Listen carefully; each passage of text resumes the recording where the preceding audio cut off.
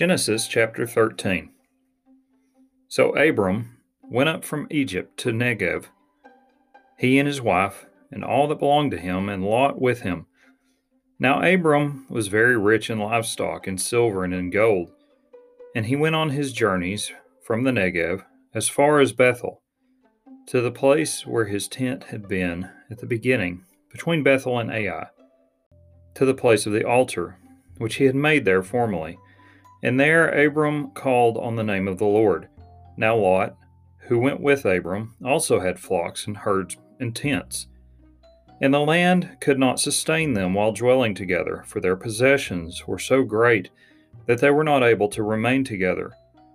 And there was strife between the herdsmen of Abram's livestock and the herdsmen of Lot's livestock. Now the Canaanite and the Perizzite were dwelling then in the land. Then Abram said to Lot, "Please let there be no strife between you and me, nor between my herdsmen and your herdsmen, for we are brothers.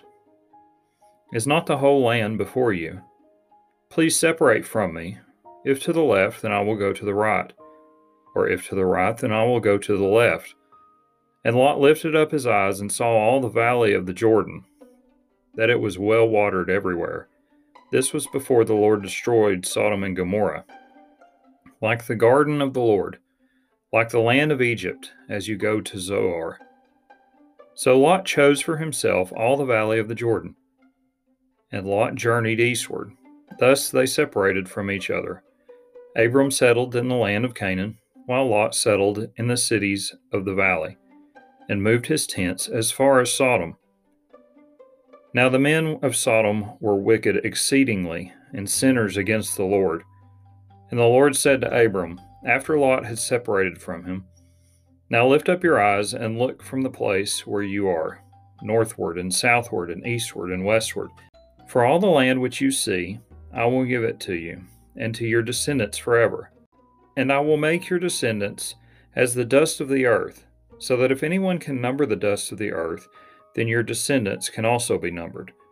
Arise, walk about the land through its length and breadth, for I will give it to you." Then Abraham moved his tent, and came and dwelt by the oaks of Mamre, which were in Hebron, and there he built an altar to the Lord. Then Abram moved his tent, and came and dwelt by the oaks of Mamre, which are in Hebron, and there he built an altar to the Lord.